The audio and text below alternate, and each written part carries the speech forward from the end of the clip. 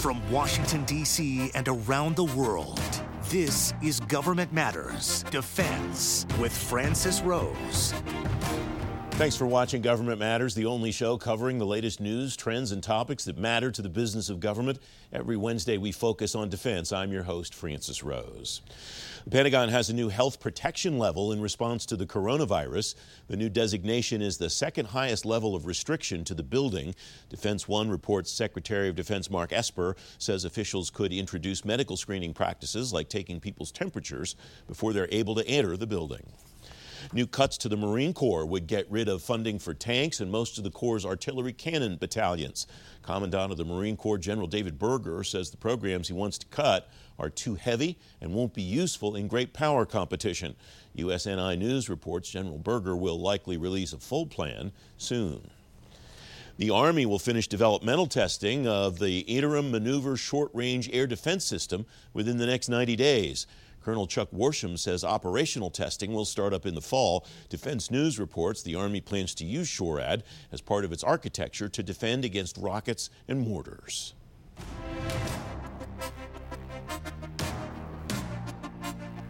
The Federal Emergency Management Agency says it doesn't need to use the Defense Production Act to get test kits and face masks during the coronavirus pandemic. That option remains, though, for the administration to get supplies the country needs. Jerry McGinn is Executive Director of the Center for Government Contracting at George Mason University. He's former Principal Deputy Director of the Office of Manufacturing and Industrial Base Policy at DOD. Jerry, welcome. Thanks for coming on. What's the significance of the fact that President Trump decided to invoke the DPA in the first place? Great. Well, Francis, it's great to see you. Sorry we can't be there in person, but yes, the Defense Production Act is an important tool for the president to use in these kind of emergencies. It was designed and it was passed in the Korean War in 1950 for just these kind of emergencies. And the president's invocation of the Defense Production Act, one provision of it last week, gave HHS an important tool in their quiver to help address the scourge of COVID-19. What are the things specifically that agencies can do with DPA authorization that they couldn't do before the president invoked it? Right. Prior to this, the HHS did not have the ability to rate contract orders. This is done through the Defense Prioritization Allocation System that is run by the Department of Commerce. DOD and DHS, including FEMA, had that authority already subdelegated to them, but the executive order gave HHS that authority to rate contracts. So what it allows HHS to do is change the rating on a specific government contract to have their orders go to the head of the line, essentially to move them up in the queue. Who has to do what in order for the agency to do that? Or now that the president has invoked this, can the agency do it at its own discretion? The latter. So now HHS can, look at their existing contracts and even future contracts and set the rating so they can have the priority that they need, and so they can help allocate materials such as ventilators or personal protective equipment to where the greatest need is. So FEMA saying, for example, saying last night it doesn't need to invoke the DPA because it was able to find the supplies they needed from another source. They're saying we don't have to do this now. They still reserve the right to be able to do so in the future, though. Is that fair to say, Jerry? That's correct. I mean, the government agencies have lots of different tools to procure equipment. You're seeing this as sort of an all hands on deck approach, right? Mostly the focus of the administration is on working, partnership with the industry to increase, ramp up existing production, find alternative suppliers, put out sources sought and other kind of contract mechanisms to find other ways to produce ventilators quickly or PPE. But DPA allows them to do that contract rating as needed to help prioritize government orders over any other orders, commercial or the like. When you use the term as needed, it strikes me that maybe agencies should look at this as a last resort, or is this something that they should feel pretty free to be able to use when they think they need to use it? Oh, I think they should feel free to use it. I mean, this was used by the Department of Defense during the Iraq War when they were making MRAPs, those anti-IED vehicles to help protect soldiers against roadside bombs. So in that case, the Department of Defense used Title I, used this authority to, get them the different parts to build those vehicles and get them to the warfighter faster. What's usually the response from companies, from industry broadly, when DPA is invoked and they're asked, I would use air quotes, to do this or to ask to sell to the government before they sell to everybody else? Yeah, I think industry has been quite supportive of this in the past, and if he invokes the law, they really don't have a choice. Are there places where using the DPA wouldn't be a good idea for an agency or wouldn't be appropriate for an agency, Jerry? No, I think it's sort of the agency discretion where they need to use it in the specific rating of a contract. It would only be in this case, in my view, areas where there's real supply constraints, in like personal protective equipment or ventilators. You wouldn't need to do it for other kind of other items you're procuring. Mm-hmm. Based on your experience overseeing this with the Pentagon, Jerry, are there roadblocks here? Are there bumps in the road that agencies could run into when they invoke DPA, or is it pretty straightforward? This part is pretty straightforward.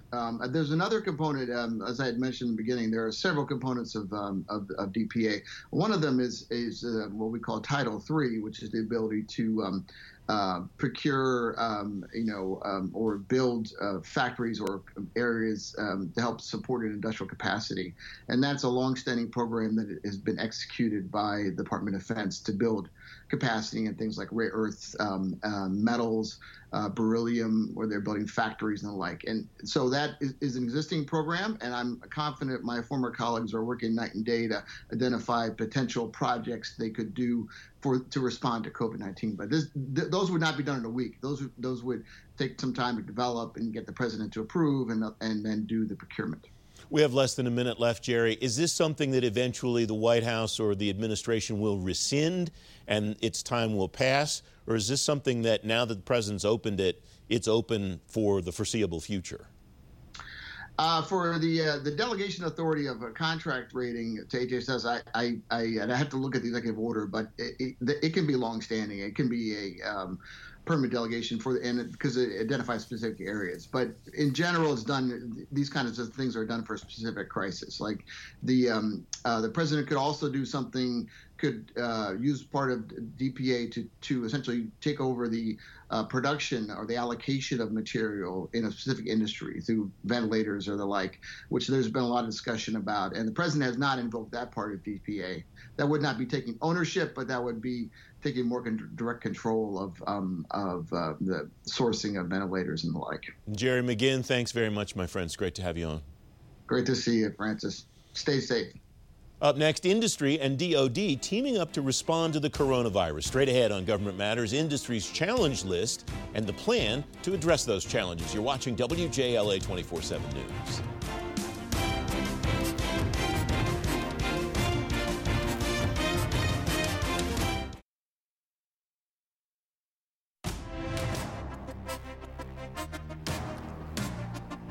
The Pentagon and the National Defense Industrial Association are working together to respond to the coronavirus threat. The goal is to make sure the defense industrial base has enough money and cash flow to stay up and running, to give guidance to contractors, and to keep the supply chain flowing.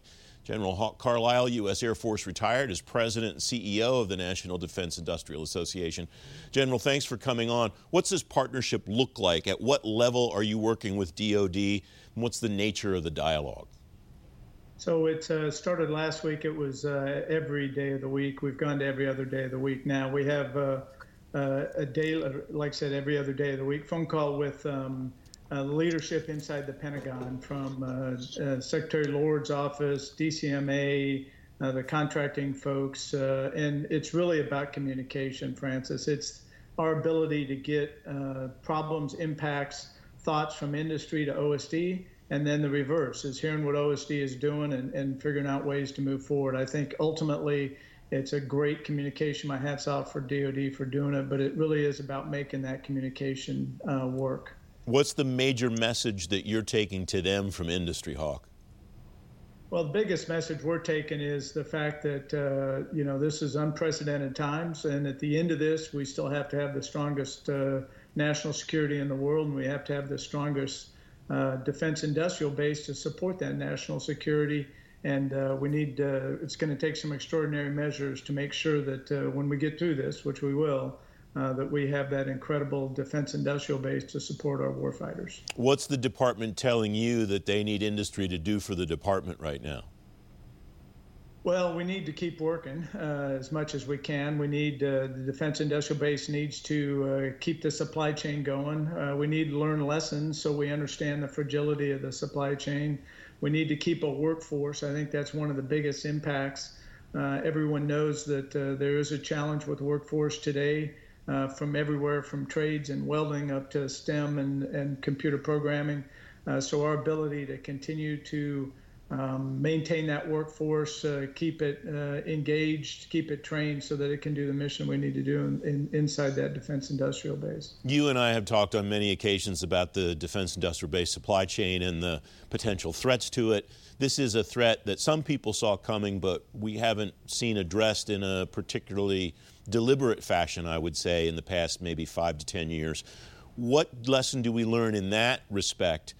This will probably happen again at some point in time, that there'll be some kind of a threat like coronavirus. What do we pay attention to as we're moving through this to take those lessons away at the back end, Hawk?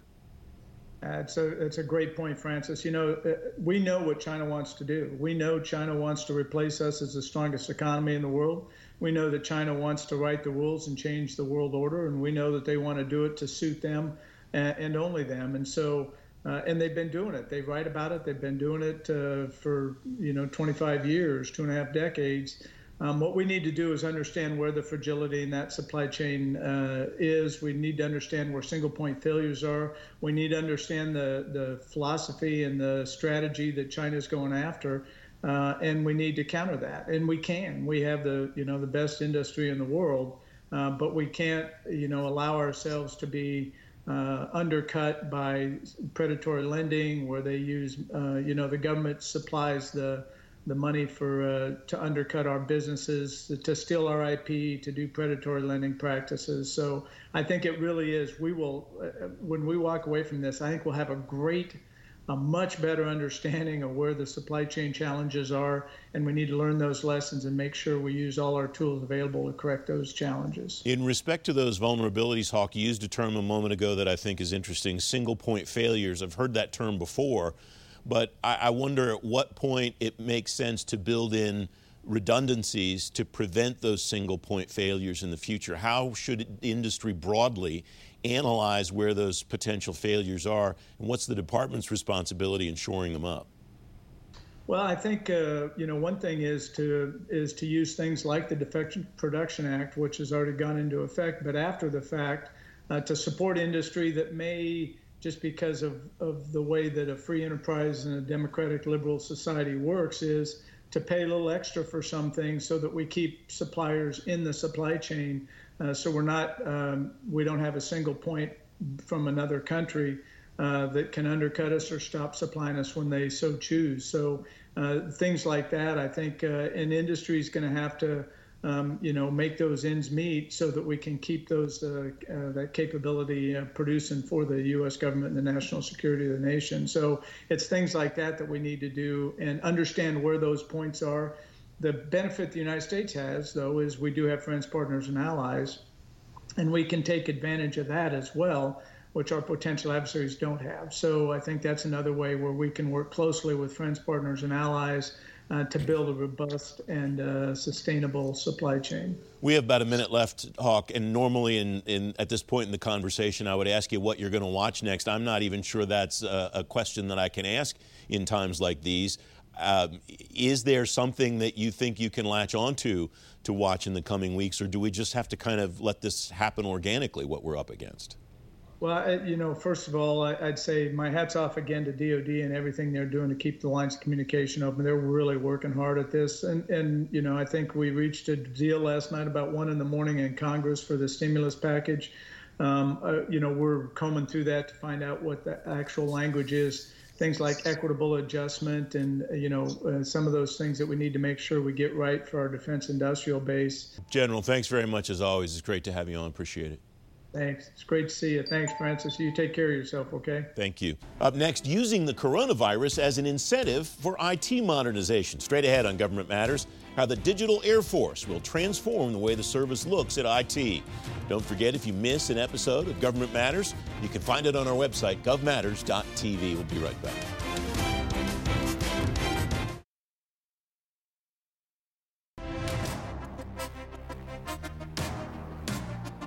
The Air Force is using the coronavirus pandemic to its advantage. It's ramping up its IT modernization efforts through the Digital Air Force initiative. Lauren Knausenberger is the Chief Transformation Officer at the Air Force. Lauren, welcome back. It's nice to have you on the program. What is the Digital Air Force initiative, and how are you trying to leverage this unusual time to your advantage? Absolutely. Always good to see you, Francis, and always excited to talk about this topic. But yes, you're absolutely right. There have been a number of efforts that we have been pushing for quite some time to modernize our infrastructure and to really connect people to be able to do their work and complete their mission from wherever they are. And of course, with this pandemic, we now have over 1 million Department of Defense employees who have to work remotely. And so there have been a few troubles with that, of course, like with any business. If you're not used to having over 1 million people touching your remote infrastructure, companies all over the world are really testing those bounds. So the good news is we did a pretty good job preparing, but we are very systematically going after the places where, we break the VPNs one day, for instance, or flood the conference calls. We're able to fix those things and make sure that now and going forward that we have the bandwidth that we need and the focus that we need. I'm sorry, go ahead. Sorry, Francis. No, that's okay. What I'm most excited about, though, is that we are pushing the collaboration tool that we've wanted to get out for quite some time. We've launched Mattermost. We're about to expand Office 365 to the entire department so that folks can collaborate on tools like Teams and be working in real time, coordinating with documents, just pushing through some of the zero trust projects we've worked for some time. It's very exciting what we've been able to accomplish, and the next 3 weeks will be key for this as well. What's coming in the next 3 weeks, or what are you tracking in the next 3 weeks that makes that such an important and, as you say, exciting time for you, Lauren? Well, first, we will be able to actually roll out, we believe, Office 365 across the department and get all of the folks that are currently disconnected, reconnected through collaboration tools. We've already launched things like Mattermost and are pushing tools like Zoom and WebEx more than we have before. And so really, we've recognized that we have a few things that we need to shore up. We have some of our best people working on getting all of those engineering tasks in place. And so that's why it's an exciting time. We have more focus than we've ever had on all of these things that we must get done, because it is a crisis right now. We have to fix this in order to continue to work remotely for however long we need to. You're one of the people that I enjoy talking to in government because you understand not just the technology piece, but the acquisition piece of this, Lauren. What have you had to do differently, or the Air Force had to do differently, or think about in a different way acquisition-wise to be able to bring these kinds of tools into the department? So the good news is we've been preparing this for some time, and so we haven't had to do anything wild on the acquisition front. A lot of things we've wanted to do, we had contracts in place already. It was just a matter of concentrating those funds and efforts around really getting them done and driving them home. And so, but I will tell you one example. We had the AFWorks team working very quickly to launch a Cyber Phase 2 effort. We haven't disclosed the amount of money yet, but it should be quite a good chunk of change for small businesses who can very rapidly come up with innovative solutions to go after the COVID crisis. Anything from 3D printing N95 masks to just doing medical care, both for airmen and for high-risk communities. I saw a report the other day that the Space Acquisition Unit is going to proceed with its first meeting the beginning of April. It may be a virtual meeting. It sounds to me like that's the kind of thing that you're talking about that not long ago might not have been possible. That meeting now, the leader says, will happen whether it has to be virtual or whether it can be in person. Strikes me that's the kind of thing that you're talking about here. The mission will continue regardless of where and how it has to happen. Absolutely true, Francis. Yes, really, I mean, we are a very high-touch community, and we also have to do a lot of work in the classified realm. But there are plenty of things that we can do in the unclassified realm to keep projects moving forward. A lot of key vendor partnerships that we have that don't have to be classified. And so those are the things that are really easy to expand into tools like Zoom and WebEx and expanding our Microsoft capabilities to continue to stay connected and continue driving everything forward. But one thing that's really interesting is we're going to have more people on Teams unclassified than on email unclassified over the next few weeks. And in places where people have really adopted collaboration tools, there have been many articles written on how email is now dead, things like that. So I'm really interested to see what happens with a military audience that is so reliant on email, and what happens when we start really embracing these collaboration tools. Maybe we'll save our inboxes a little bit. What do you think, Francis? Well, I think we have about 30 seconds left, Lauren, and it strikes me that the advantage that you have is a whole department full of early adopters to technology of all different kinds, whether it's back office or tip of the spear. Well, I don't know that people often call us early adopters, but in this case, we were well prepared for a crisis and had everything ready to go. And I'm just excited we get to light the engines and go. Lauren Knausenberger, thanks very much for joining me. It's great to have you. All right. Great to see you, Francis. Stay well. I'm Sharice Hanner. You can now stay on top of all things that matter to the business of government, anywhere, anytime. Subscribe to the Government Matters podcast on Apple Podcasts, Google Play, Spotify, SoundCloud, TuneIn, or simply ask your digital assistant to play the Government Matters podcast. For a quick fix of government news, follow us on Twitter. Our handle is @GovMattersTV. That's the latest from Washington. Join me weeknights at 8 and 11 on WJLA 24/7 News and Sunday mornings at 10:30 on ABC 7. Stay plugged in on issues that matter to the business of government. Thanks for watching. I'm Francis Rose. Thanks for listening. Our daily program is produced by Sharice Hanner and Ashley Gallagher. Christy Marriott leads our technical crew. Our web editor is Andrew Wagner. Government Matters was created by George Jackson. Visit govmatters.tv for articles, videos, and more, including our first feature-length documentary, The Dawn of Generation AI. Government Matters is recorded at WJLA-TV in Washington, D.C. Copyright Sinclair Broadcast Group.